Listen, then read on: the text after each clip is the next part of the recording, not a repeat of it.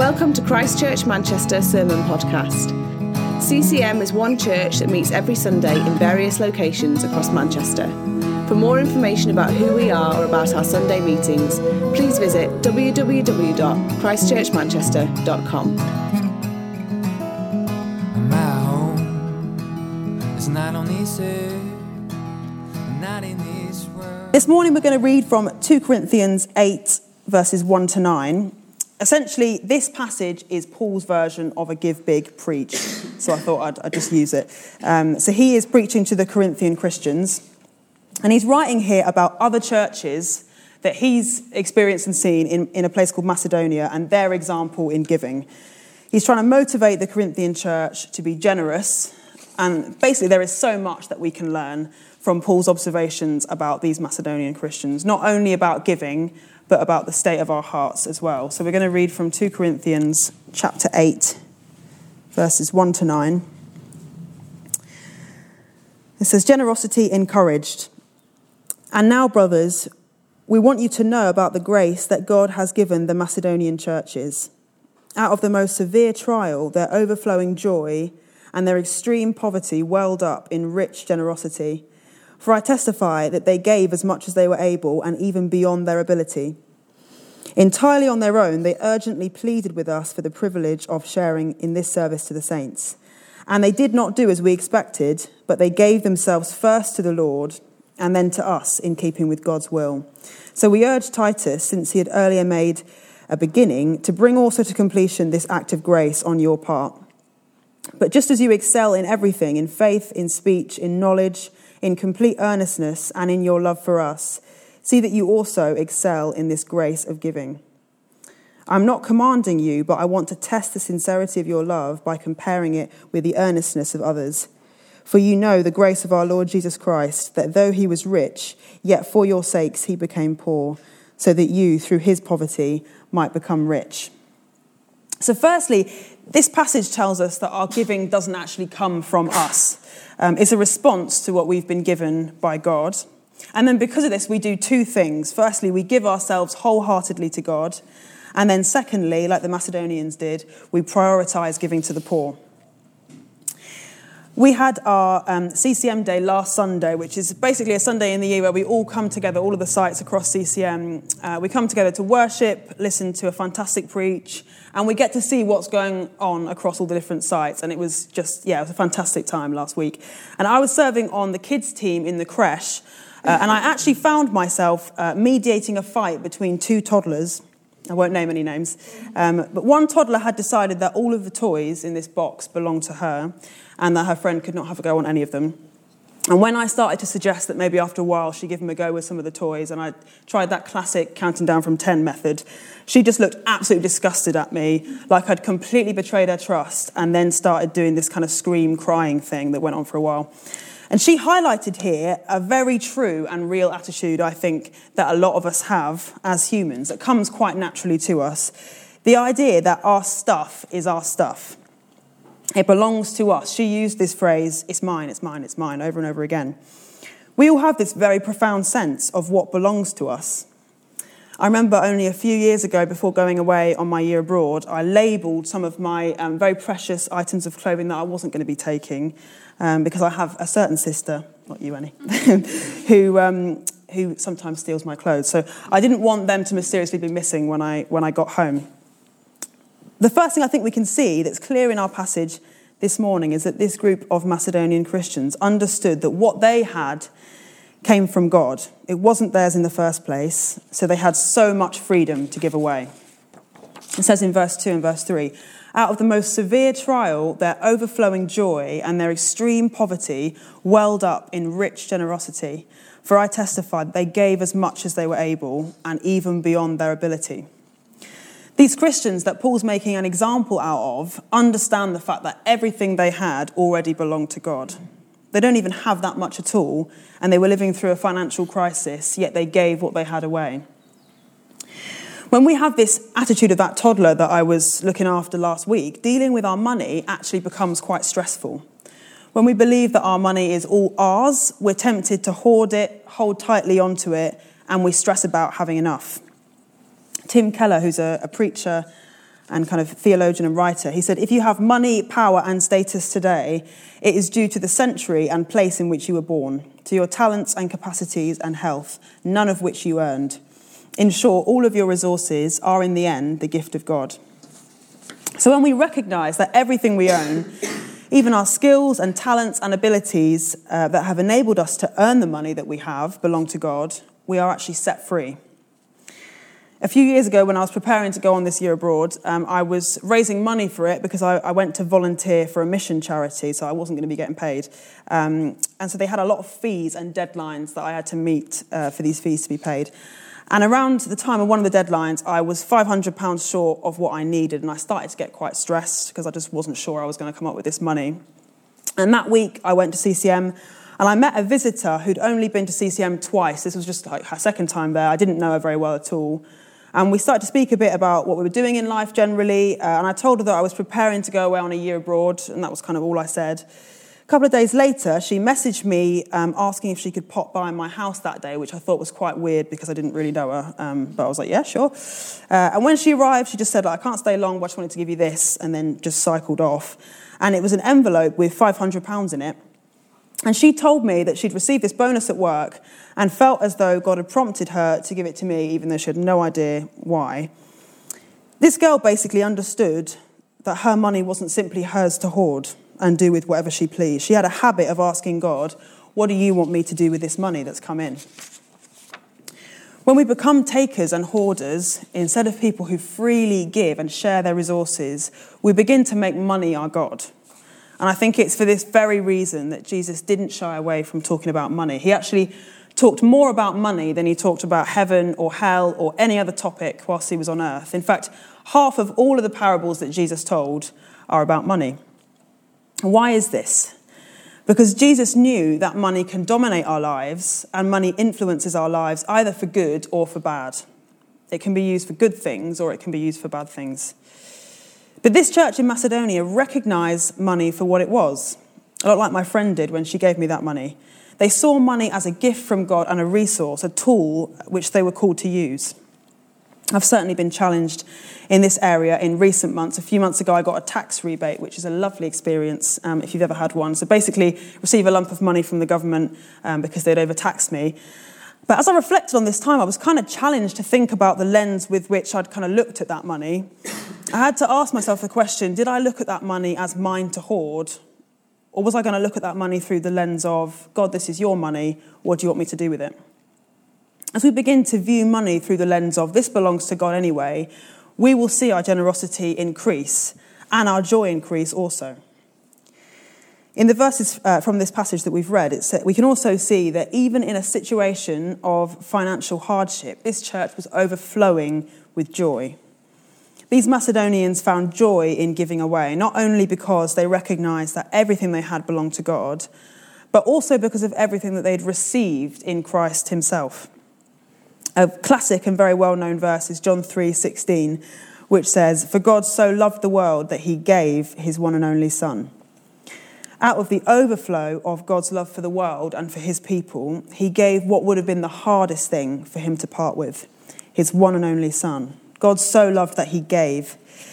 Not only has God given us resources in this life to bless us with and for us to steward well, but ultimately he's given us the best gift ever, Jesus. And this means life with him in eternity. It means we're no longer slaves to our own sin or to the darkness of this world. This gift means that we can find peace and freedom in relationship with God. As our passage says in verse 9, "For you know the grace of our Lord Jesus Christ, that though he was rich, yet for your sakes he became poor, so that you, through his poverty, might become rich." Jesus left the riches of heaven to come to earth to act as this bridge between us and God. He did the most costly thing. He gave his own life for us. And the interesting thing about our passage this morning is that every time the word grace is used, it's also referring to the word giving, as the translation in Greek is the same. So in this verse 9 where it says, "For you know the grace of our Lord Jesus Christ," these Christians understood what Jesus gave them undeservingly. It was grace. And as a result, their hearts were changed and they were desperate to give. In Matthew 10 verse 8, Jesus instructs his disciples, "Freely you've received, freely give."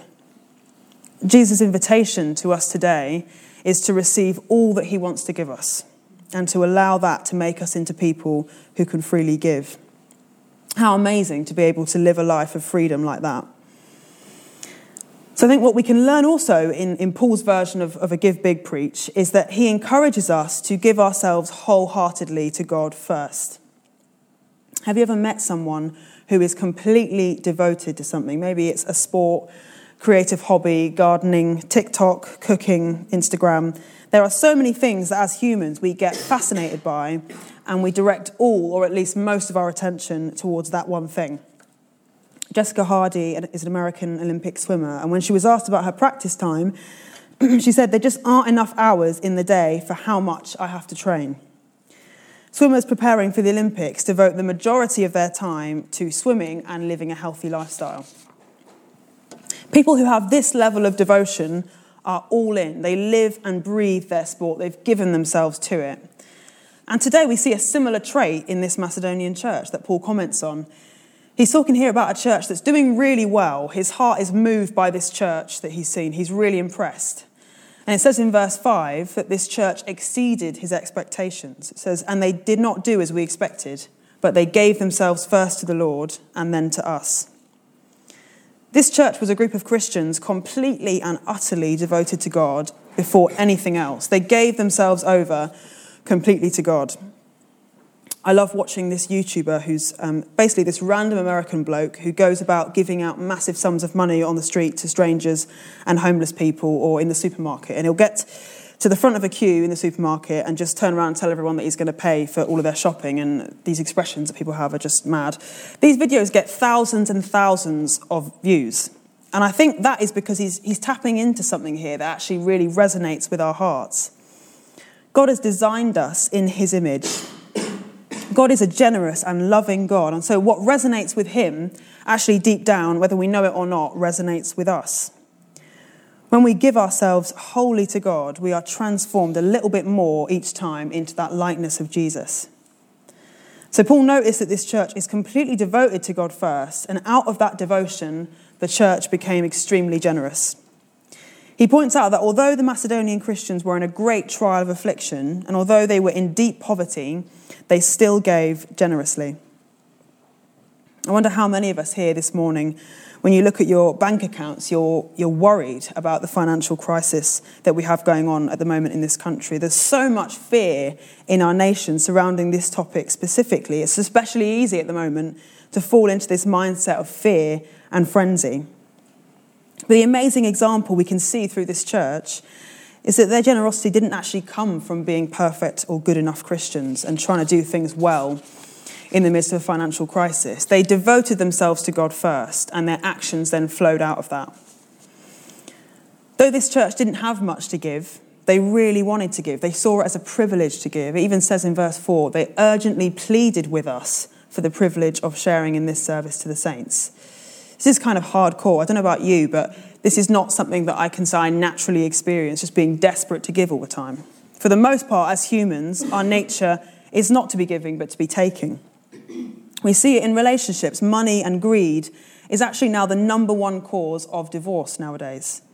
It's part of our human nature to be takers and not givers. So it's obvious that something really supernatural has happened to this church. They weren't just really good people. They had had an experience of God's love and had been transformed by it. Their generosity was a symptom of something much bigger that had happened to them. So for Paul's standards, the real issue isn't how much money should be given. It's actually giving ourselves to God. I've read a few books by this American woman called Katie Davis Majors, which is the most American name I think I've ever heard. But she's an incredible woman who, when she was about 18, she felt called to leave her very cushy life in America and move to Uganda. And after working with the poor of Uganda there for about 5 years, she began adopting orphans as a single woman and became a mother to many Ugandan children. Out of this, she then started an orphanage and a whole ministry dedicated to educating and nurturing impoverished kids and showing them the love of God. Now, if that doesn't sound like the most perfect Christian fairy tale mission story ever, I don't know what does. But what I love about her writing is her ability to be so raw about the reality of serving the poor, that it was not easy at all, and actually it cost her a lot. After her ministry started taking off and she got sponsored and had loads of money poured into it, she talks about beginning to fall into this mindset of maybe God loves me a bit more now that I've done this. It was like the more she gave away to these people, the more she poured out her life sacrificially, the better she felt about herself. But then she writes about a time when God began to get rid of this mindset that she had. She writes, "Slowly I was beginning to understand that it wasn't my productivity that God desired, it was my heart. It wasn't my ministry that God loved or what I could give away, it was me. God was glorified and is glorified when we give him our hearts, give him ourselves, and faithfully do the thing right in front of us, no matter how small or trivial." This is coming from someone who has devoted her whole life to giving to others, and yet she's saying that predominantly God is pleased and glorified when she simply offered him herself. So what does this look like for us? Whether this is giving ourselves to God for the first time or in a renewed way, how do we do this? I think it starts with surrender. Much like this American missionary woman is talking about in her quote, she came to a place of realising her real worth and value didn't come from what she did for God, but the fact that God had created her. So she began to surrender to this truth. When we come before God and say, "Lord, I can't do this on my own. I'm sinful and I need your help. I need your grace," we begin to give ourselves over to God wholeheartedly. When we wake up in the morning and focus our minds on who God is, we begin to be set free. As this becomes a practice in our lives, we begin to give more and more of ourselves over to God, and we're transformed into the likeness of Jesus and also into the likeness of this Macedonian church. We become people who are not constrained or bound by earthly mindsets, but we're set free by God's love for us. God can turn us from being people who are self-preoccupied to people who are desperate, like this church was, to meet the needs of others. Don't we all want a little bit of that? So finally, what I think we can learn from this group of really generous Christians in Macedonia is that remembering the poor should be our priority. In Galatians 2, verses 9 to 10, it talks about a meeting that Paul had with Barnabas, Peter, James and John to talk about what the gospel really is, what it really means. Paul had become a Christian after having lived a very anti-Christian life, you could say. He didn't become a Christian on an Alpha course or in community with other Christians. He had a supernatural experience that awoke him to faith, but he was actually isolated when he became a Christian. He then went away and spent some time in Arabia and reflected on his experiences and started meditating on some Old Testament scriptures. And his belief in Christ began to grow and grow in this time, and he learned the truth of Jesus. He then had a desire to share this good news of Jesus and preach it to people. But he kind of realised, hang on, I don't want to be a loose cannon when it comes to preaching. I've been on my own all this time. I want to make sure that what I'm saying is actually right. So he travels to Jerusalem to have this meeting with the big dogs, Peter, James and John, so that, like I said, they could come into agreement about what their mission really was. It says, "James, Peter and John, those reputed to be pillars, gave me and Barnabas the right hand of fellowship when they recognised the grace given to me. They agreed that we should go to the Gentiles and they to the Jews. All they asked was that we should continue to remember the poor, the very thing I was eager to do." So of all the things Paul could have chosen to highlight about what the gospel is, in this meeting they came to an agreement that it was remembering the poor. And this was actually a very Jesus-like thing for Paul to have done. So it turns out he did have the right idea about what the gospel was. He'd hit the nail on the head. It's clear when we read the Gospels that Christianity is not for the self-sufficient. It's not a religion for the rich and the strong. Jesus didn't come to comfort the well-to-do and rally those who have their lives in order. Jesus came for the poor in so many ways. So remembering the poor was extremely important to Jesus, and so surely this means it should be an essential part of our lives too, as people who are devoted to God. Recent statistics have shown that roughly 1 in 4 children in Greater Manchester are growing up in poverty. And many of you guys here who are part of our church family who are teachers or social workers or youth mentors will be able to testify to the fact that this is true. You'll be coming across some of these kids in your schools and workplaces. The number of food banks and other providers supporting people on low incomes just to meet basic needs has also doubled in Manchester over the past 5 years. It's occasionally not a bad thing to read up on what the stats are like in the city that you live in, because it can be all too easy just to get by living in our own bubble of comfort, and we can get by blissfully unaware of what is going on in our world and even on our own doorstep. Or perhaps poverty has actually been a reality that you've lived. Maybe it's something that you equally don't really want to dwell on for that long, let alone give money away.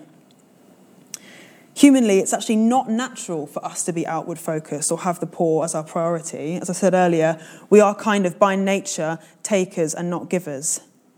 But what we see in this passage is that the poor became a priority and a passion for Paul and the Macedonians, not just because they were really exemplary Christians, but this generosity flowed from having hearts that had been affected by the gospel. In verse 2, it says, out of the most severe trial, their overflowing joy and their extreme poverty welled up in rich generosity. Being exposed to the true gospel was what made their eyes be open to the needs around them, and they wanted to give away.